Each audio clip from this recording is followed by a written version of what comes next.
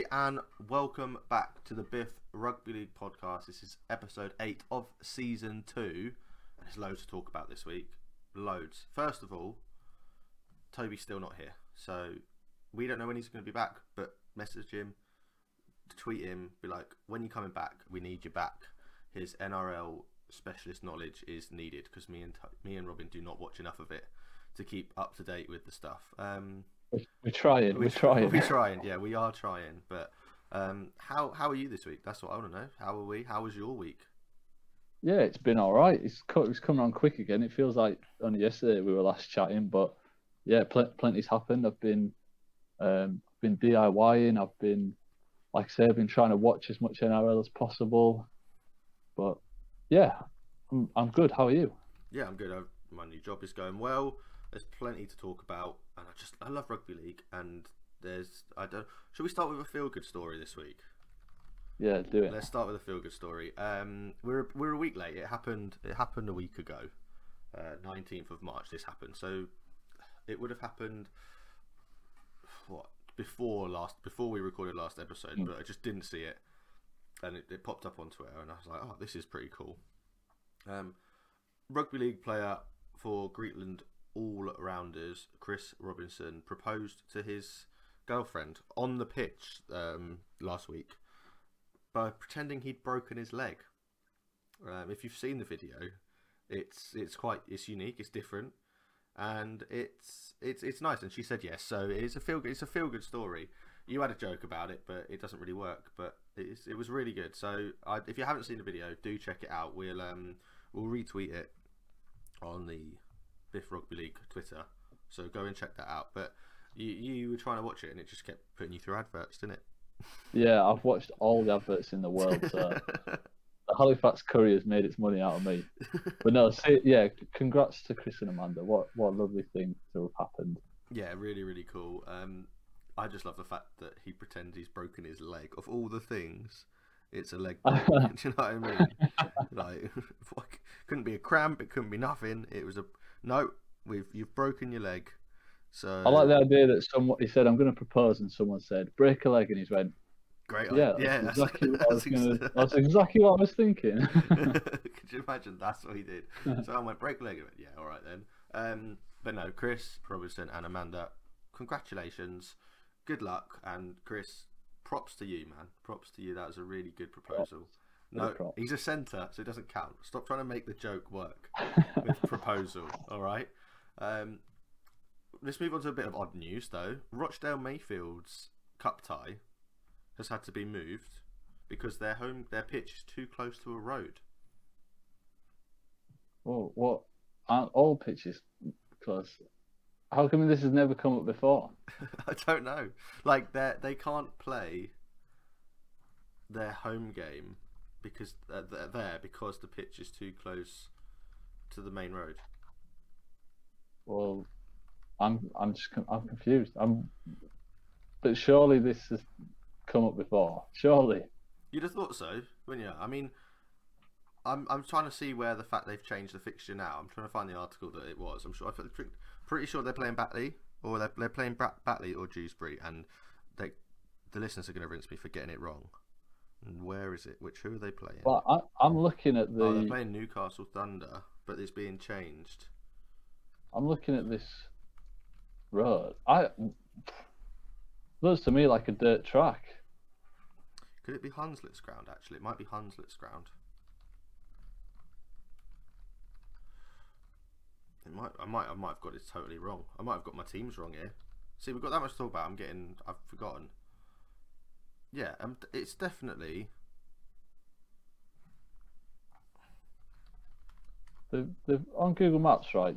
When you look at the Rochdale Mayfield Rugby Club, it might not even be. I've read it today. I've read it yesterday or today, and then let's see. Challenge Cup.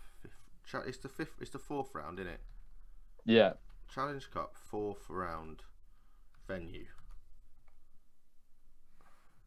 I thought they were playing No, it's not that one. It's the other one, I'm sure.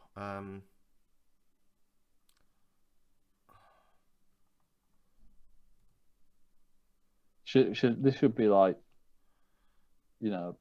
Come on, where is it? Off the top of your head. No, I've lost it. I've lost the article now. I had it this morning because I was like, oh, that'd be good. The Midlands Hurricanes one moving to Odsal. That makes sense. Just a bit more money. Spoke about that. We spoke about that. That was last Yeah, week. But why is this now? They've obviously backtracked because it just makes no sense. I feel like that was Here we go. Hunslet Amateur Rugby League Football Club will play their home tie against whoever they're playing, Batley, at the home of Batley on Sunday, after their home ground was deemed unsuitable for a Challenge Cup tie against professional opposition, and logistical barriers stood in the way of their efforts to play the match at nearby South Leeds Stadium. So there we go. So that's why. And then someone looked into it a little bit more. Apparently it was because the pitch is too close to the main road at Hunslet. There we go. Found it. Love Rugby League. Thank you for finally coming in clutch, James Gordon. They are good at Rugby League. Yeah, James Gordon especially. I like his work. He's really good. So West Warriors moved to Widnes so they could play at professional ground. Midlands Hurricanes requested that they played in Bradford instead.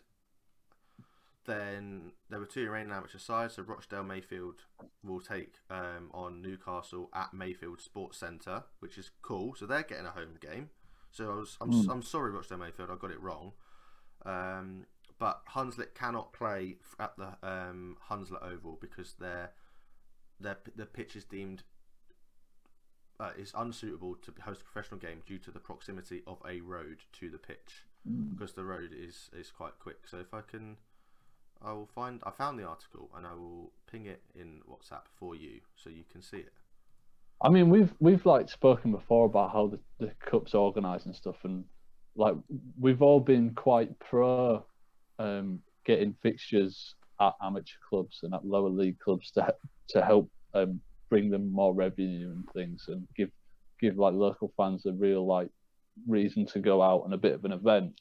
But this kind of flies in the face of that, because we're seeing like Midlands actually request to play at Odsal, even though that would have been a good opportunity for them. Obviously, this Hunslet game's having to be played elsewhere, so yeah, something to think about there, whether or not these amateur clubs are set up well enough to host. Yeah, I mean, I don't know how much space they've got at Hunslet. I don't know if they'd be able to move their first team pitch elsewhere. I don't know how much space they've got. I mean, there was two Hunslet clubs before. There was Hunslet Warriors and obviously Hunslet Club Parkside. I don't know whether they've still got both of those places available. Are one of them like? Is there any reason why they couldn't play at the other one or whatever?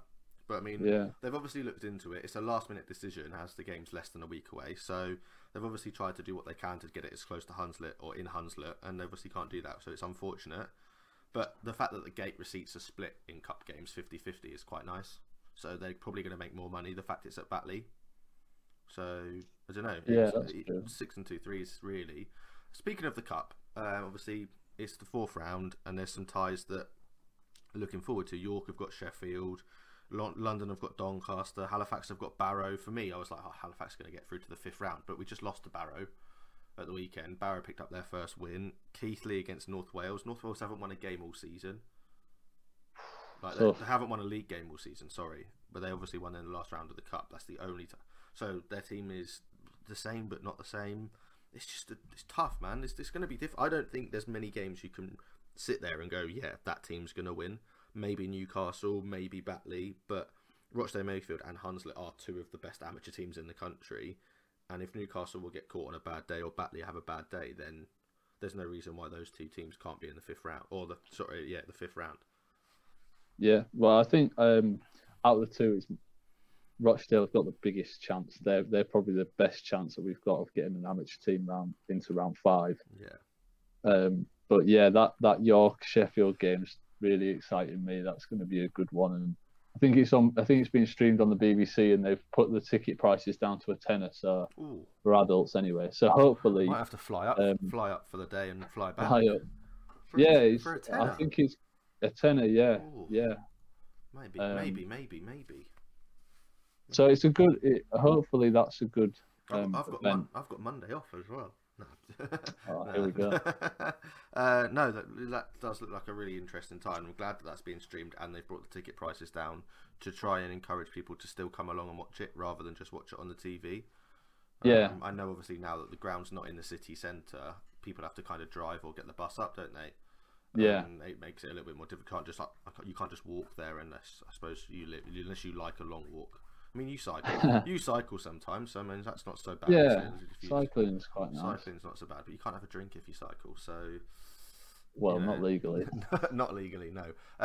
Speaking of York, they've announced a unique new partnership with Rugby League Uganda to support the development of rugby league in the African country.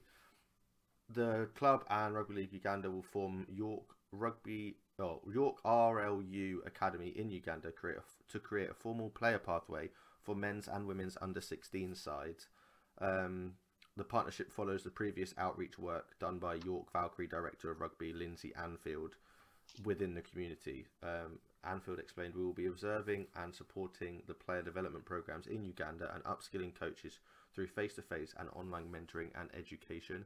We will do this alongside the club championship program, which will feed into the National Academy. The hope is that we will see some Ugandan players representing the Knights and the Valkyrie at some point in the future." Interesting. I like this. I'm surprised it's not with another African country that's maybe in the Middle East and African championships that we've discussed, or like that. But I don't honestly. My knowledge of rugby league and specifically rugby league Uganda is not up there in terms of what I know about rugby league in Nigeria and stuff like that because of people I know and just the way I follow rugby. I mean, I wonder if maybe they're thinking of going somewhere that's not had this kind of support in the past. I mean, there'll be other reasons why, but it's a bit of a blue ocean, isn't it? There's no one else doing it, and so if they can produce some good talent that they can bring over here and play for the Knights or the Valkyries, then it's a quite a good opportunity. I saw one. What they call it, the Promised Land or something like that. So they clearly think there's a lot of potential over there, which that's really cool. Yeah, it's really good. I mean, obviously, you as a York fan will hopefully see aspects of this coming through within the next 2 to 3 years. It's not going to be straight away because, as you've seen, it's under 16 sides at the minute. But when these under 16s are under 20s in 4 years' time, maybe 18, 19-year-olds playing reserve grades or whatever and stuff like that, which is really good. More partnerships and projects that have been announced through the RFL today or the last few days is that the RFL has launched an exciting new project to encourage more primary school aged girls to take up the sport. Rugby's is open to girls aged 7 to 11 and will be delivered on a weekly basis by club foundations to help them develop their confidence in areas such as catching, passing and kicking, whilst having plenty of fun too.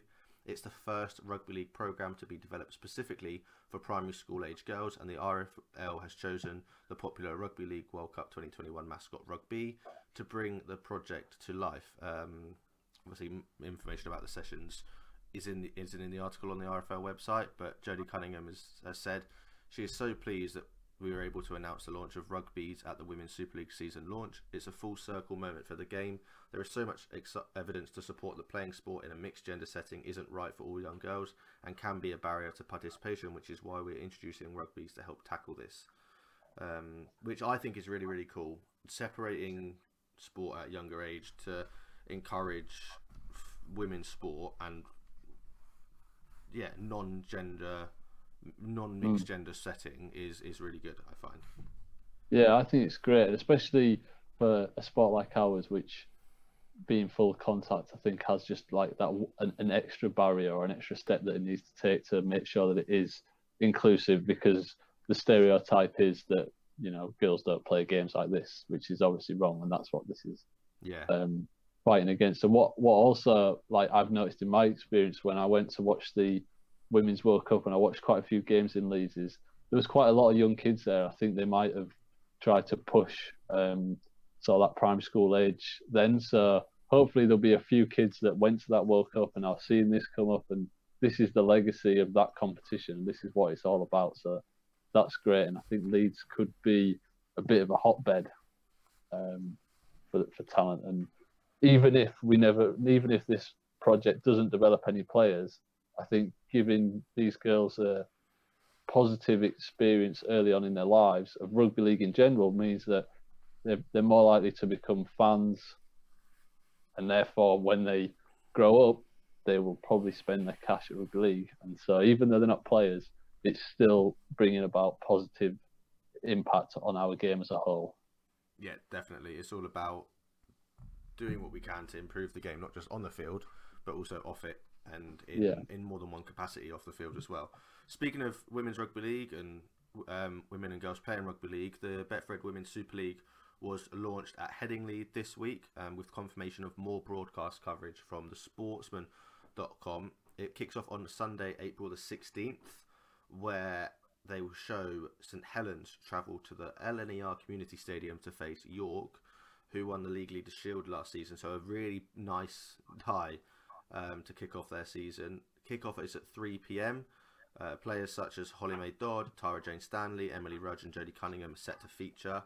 It's the first match of the season for St Helens, whereas York will have already played Leeds at Headingley. So that's a tough start for York, to be fair. They get the Betfred Women's Super League champions Leeds in their opening game, and then the Challenge Cup winners St Helens at home in their second game. So it kicks off on Easter Sunday on Sky Sports. So York on telly twice in 2 weeks to cover the Betfred Women's Super League. So that's really, really good. So York Women's Super League is popping off over there in York. Loads going on, isn't there? There is, yeah, and quite a lot. I mean, that game in particular, the Saints game, is a double header. So, it's not a double header. Sorry, the Knights are playing at Halifax that day. But there are other fixtures during the year that are billed as double headers, so people will be able to get in and watch both the Valkyries and the Knights, which I just think is great. I think that is just bang on exactly what all clubs should be doing with their women's teams. That's really, really good. The fact that double headers are being pushed. I know that London did one last year. London Broncos ladies versus Bedford Tigers ladies was the main event to London Broncos versus, I believe it was Workington. So the men were the pre-show, if that makes sense, and then the curtain raiser to the women's playoff game, which was really, really cool. Speaking of the Sportsman, this Sunday. They will cover the fourth round tie between Dewsbury, who are 100% win record in League One, against John Keir's Widnes Vikings. So that'll be a tough tie. The top of League One versus a Widnes team that we know can be very good, but also we know can struggle. So plenty of really good positive news. Quickly moving on to a little bit of bad news for London Broncos hooker Robert Oakley here. That's not great for him, is it? Banned from all sport for 3 years. For the use of 4 prohibited substances. He returned a positive sample following an out-of-competition test on the 14th of June last year. He was notified of the finding on the 6th of September and given a provisional suspension before later being charged.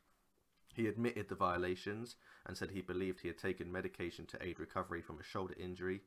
His sentence for use of an anabolic agent and hormone modulators that improve strength and enhance muscle mass was reduced from 4 years to 3 due to admitting his guilt, and will run until the 5th of September 2025. So yeah, Oakley is a second Championship Rugby League player, the Championship or League One Rugby League player to be banned from the sport in a week due to the use of banned substances. Former Midlands Hurricanes forward Russell Spears was given a 3-year suspension for testing positive for an anabolic steroid, but the difference between Russell Spears is that he retired between being banned and taking the test, if that makes sense. So he was charged in November, but he had previously retired before then. So if that makes sense. So it won't affect Midlands Hurricanes, but it will just affect Russell Spears. He will be banned until June 20. He'll be able to return to training in June 2025, 2 months before it expires. So he'll be able to return to training 2 months before the ban expires in August 2025.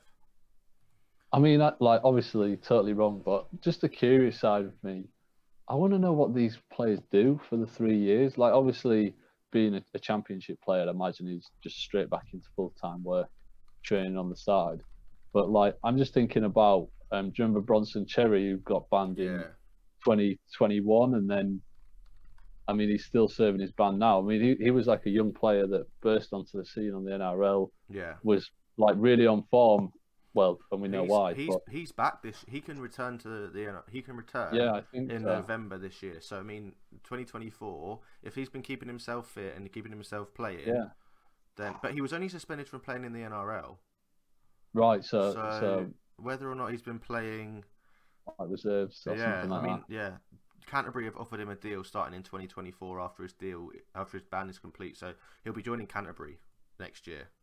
Right. So very, very Well, interesting. it's just we don't see it, and I guess why, because we don't really want to like give these people any more publicity, and Yeah. we definitely don't want to sort of like, I don't know, glorify their time spent away from the game as some kind of like, I don't know, like, you know, they've gone away and they've done this like stoic journey of self-discovery and like Yeah. grit and determination. We don't want to make it sound cool, but it would be interesting to find out how they do manage to train and keep themselves like up to pace. Yeah. When they can't play. Yeah, the Daily Mail interviewed Bronson Cherry last year, 2022, and asked him what he'd been doing. He says he hadn't watched a minute of rugby league, not even Origin. He just wanted to stay away from the sport and focus on becoming a better person and proving people wrong when he returns. So I mean, he's only 22, 23 years old, so he's still really young. Still got his whole career ahead of him.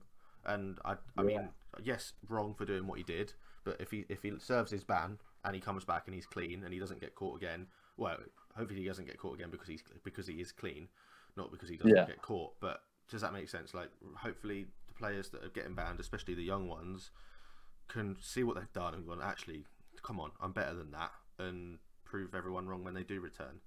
Yeah.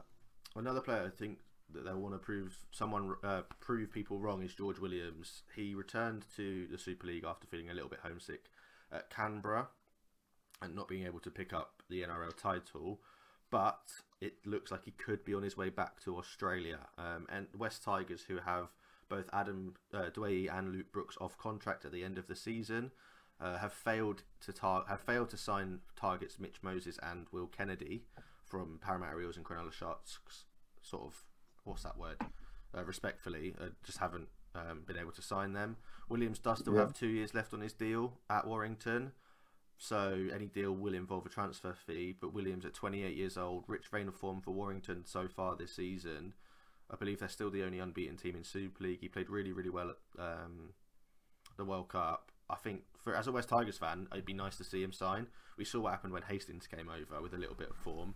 Bringing Williams in would be really, really interesting. He's an absolute live wire, and I think he's shown he can do it in the NRL. He just needs to be that one step further. I mean, I don't really know what's going on at Wests at the minute. I thought it was meant to be a really positive year, but we haven't won a game yet this year. So maybe a George Williams sign-in at the end of the year is what we need. I don't know.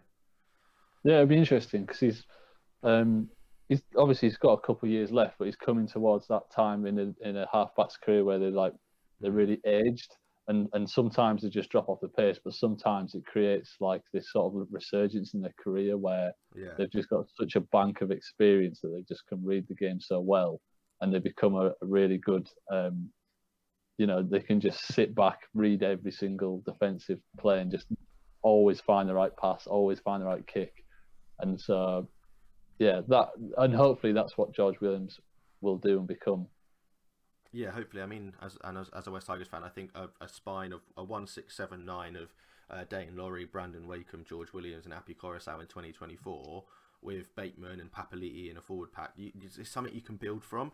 And they're young, and there's enough experience and enough young talent. You just got to trust the other people around you. But there's definitely a culture change at the West Tigers that hasn't changed since 2006, and like since they won the NRL back in 2005, nothing's changed. They still think they're the best team in the world. Everyone that supports them knows that they're not the best team, but something in the background needs to change, and that's going to be a long way off. Another Super League talent could potentially be going over to the NRL, only because they've signed a deal with SFX Sports, which is a leading agent in Australia's top level competition in the NRL. So he's Lewis Dodd is the player. So, I mean, interesting because he didn't play in the World Cup, and I thought he would. But obviously, I think injuries again. The young lad with injuries, really disappointing. Sent over the winning drop goal to crown Saints as world champions. He's under contract until the end of next season, so he's still got a year, well, this year and next year to go. But we know the NRL clubs have got a little bit of money, so where do you lie on that? Would you like to see Lewis Dodd go over to the NRL? Yeah, I would. I mean, it's a difficult balance because obviously we want to keep our stars in the Super League because it makes the Super League a better competition. Yeah. But at the same time, a talent like this comes along, he's already won everything, and it would be pretty interesting to see how he compares over in the NRL. There's not been many halfbacks that we've produced that have been able to go over there and impress, or even like last.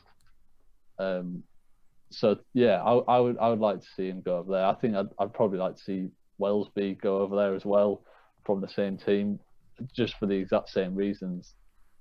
It is the best competition, so it's the ultimate challenge. And yeah, I of course want to see it. Yeah, it'd be really, really interesting to see how our young players go, especially at such a young age where, you know what, if it doesn't quite work out because there's so many better players over there, then fine. But if they go over there and they become the best player in the world and England improve off the back of it and the international game improves off the back of it, then let's do it. Let's just go and let's support our English players as English players, if that makes sense. So it would be nice to see that.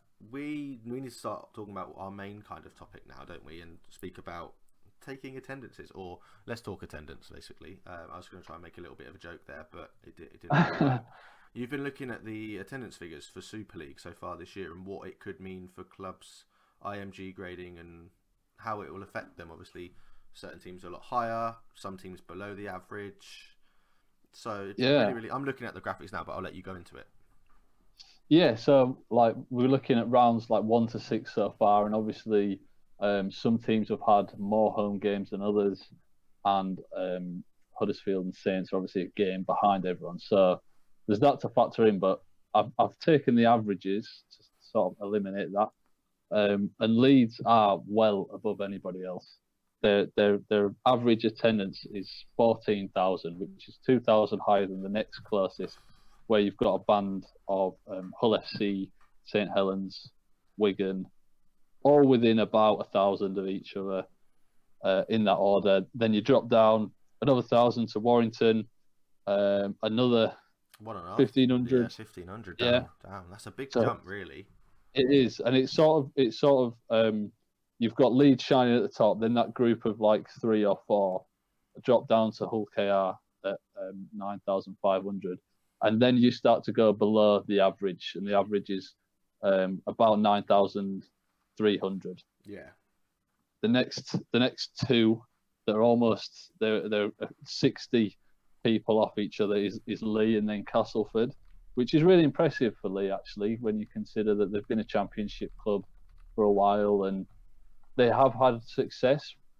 So I imagine that people have been and got into them because they've been at the top of the championship and winning a lot of games. But to see him carry it over, and I think he does get a lot of criticism, Derek Beaumont, for a lot of the things he does. And I can't say I've liked the way that he's handled his club rebrand, but we can't fault him for really driving home attendances and giving people a reason to come out and talk about them. And that's reflected in the fact that they're like in that halfway spot at the table. Yeah. Beating out Castleford just. Catalans, they're down at 7,400. That's interesting. Then you've got I was surprised by that as well. I always thought that there'd be more at Catalans. But I wonder if that's I can't remember how many home games we've had. Catalans, I know why. Catalans seems really low, mainly because they've got 2 non-compliant stands, which have been set for removal. So 2 of Catalan's temporary stands will be removed after being deemed non-compliant. So that 2 tiers situated within grounds were to be dismantled. There you go. So that's kind of understandable. And also Wakefield, I know you said we're looking at their figures there. Their average attendance is 4,300, which is a long way below Salford. But they also don't have an east or a north stand yet. Both those stands are still closed. So you have to be wary that Catalan and Wakefield being as low as they are, or lower than where we think they should be, is because they have got standards close. So if we take those two clubs out of consideration, there's a big jump between Cass and Huddersfield. That's what 2,600 between Huddersfield and Cass. Yeah. And look at the size of that giant stadium as well. That's embarrassing. It really, when you think about it, it is quite a shame because, you know, they're the only team in that area. I know they're quite close to Leeds, but I definitely think that they've got a big catchment. When you think like Hull FC and Hull KR are in the top half, Hull FC being the second largest, and that's one city. Yeah. I think that Huddersfield that's quite concerning. And obviously Salford around about the same level, and you know Salford's also a big place. I know there are a few clubs nearby them, but yeah, I mean I've been to Salford and I know that it's a bit out of town, so I wonder if that might affect them as well. But the reason why that this is interesting, not just because it is interesting, but is because of the IMG proposal, and we spoke a few episodes ago about the points and the grading system, and the attendance figure is actually worth 1/8 of the available points for the grading criteria. So it's quite a big portion of what the IMG believes a successful club looks like is based on the attendance, and so it might be harsh that you're missing a stand or you've got these excuses. But I agree. I think that if you want to sell the Super League, having packed stands is probably one of the most important things. Take Rugby Union, for example. It's boring as anything, but people go and watch it, and so it's an event. If you go to Twickenham, it is mental. Yeah. And people don't even know what's going on. Let's be honest. I don't know who's enjoying it because there's nothing to enjoy, but it's sold out. It's completely sold out, so it's going to be enjoyable. Yeah. So when you're thinking, I could go and watch Salford in front of 5,000, you can achieve that at a League One or League Two club in a football team. Do you know what I mean? That's their kind of standard. So yeah, I get why it's so important. And I was just looking at the percentages, which gets me a little bit. Leeds, Hull FC, and St Helens, their average, they're on percentage. So 21,500 capacity at Headingley. So they're looking at 65%. That's quite a good number. St Helens is 18,000 capacity, so that's 67%. So quite a good number. Hull FC, an average of 12.5, is less than 50% of their capacity. Looking at Huddersfield, it's really bad. You're looking at 22.7% or 23% capacity at the John Smith Stadium, which when you look at it, when you watch it on the telly, it always looks quite full, and it always looks like there's plenty of people there. But I don't know if that's just because they've got the bloody cowbell and they've got loads of people sat next to microphones and just to make it sound noisy. I noticed that when I was at the grand final, each of the entrances where the things have got little microphones on them. Yeah. So it's able to pick up crowd noise. So I don't know if that's something Huddersfield do. But we saw in lockdown when games were being played behind closed doors that they can quite easily mimic crowd sounds even when there's nobody there. Yeah. And I wonder whether they ever turn that off for our game in particular. Yeah. Do you know what I mean? I think that they could just add a little bit extra at certain moments to try and sell it. And I don't really have a problem with it, but it does kind of feel like you're you're duct taping over a crack in a wall. It's not really solving the problem, but yeah, I'd love to know if that happens, because I've always suspected it ever since they did it over lockdown. But I did just want to quickly say, because obviously I've pulled the stats into this nice chart, but I did get them from Love Rugby League, and that's thanks to Drew Derbyshire and Josh McAllister. So yeah, again, another thanks to Love Rugby League for providing those figures in an easy read format every week for me to then put in an Excel spreadsheet and have all these nice fancy charts in front of us. Yeah, I haven't done all the percentages. I've just done a few more. I looked at Lee and Hull KR because they're the middle teams. They're the middle ground teams. And we know they don't have. They have roughly the same amount of.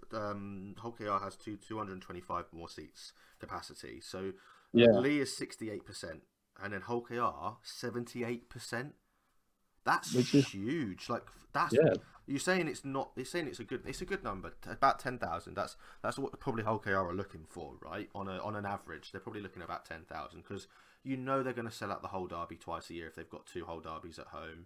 They're going to sell out the big teams to Leeds, Saints, Wigan. The teams that travel well, they're probably going to get a good number. They know it's not going to be very high for Catalan because Catalans don't necessarily travel that well. We've seen that when they've got big games in the Challenge Cup. Like, they didn't travel well. A lot of it was the other fans supporting Catalan that made up a lot of that noise. So we know that they don't necessarily travel well every week, but that's a huge number. That's a massive percentage of.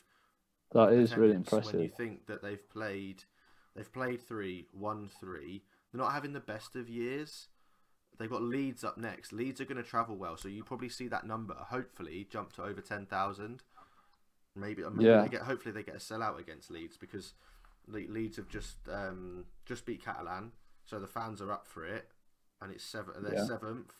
Both teams 3 from 3, so 3 out of 6. So it's a big game. So I really think plenty of reasons to go. And I think the percentage, the utilisation is really important because again, it's much more appealing to watch a crowd of 10,000 in a stadium for 12.5 than a crowd of 10,000 in a stadium for 25 because 100%. It feels fuller. Even though there's the same amount of people, it feels fuller. So that would be cool if we did that. And I also do want to look at the travelling teams and try and work out who is taking the most fans to games based on the attendance of their away fixtures, if that makes sense. So as the rounds go on, I'll keep updating it and we'll maybe look at it again and see if we can spot any trends and try and work out who's going to gain the most points for the IMG criteria before that comes in. Yeah, that's definitely interesting. I'd seen... Where's it gone? Championship. Right, these guys have got 2 different websites here, which is mental. So Championship round 7 attendances were a bit of a, which was just surprising. Obviously, Keighley beating Bradford, so they had 4,793 on Sunday afternoon, which is the 3rd biggest attendance in the Championship so far this season. The Bulls have previously announced crowds of 4,878 and 4,827. Featherstone saw 2,800 there for their victory over York. Barrow recorded their first win in front of 1,800 people. London Broncos beat Swinton with 829 people in attendance in London, which was the lowest of the weekend. Sheffield had 959 against Toulouse in a really good win on Saturday. That's something we need to speak about in a minute. Whitehaven against Batley was a crowd of 1,006, and then Widnes posted an attendance of 2,743 as they overcame Newcastle. So, not great attendances in a lot of places, but you're looking at Keighley there against Bradford. I know they build that as a derby, and it kind of is in a way for them because they're the 2 closest teams in that league, I believe. For a big win, that's a lot. Nearly 5,000 people watching Keighley versus Bradford is more than I think Wakefield's average.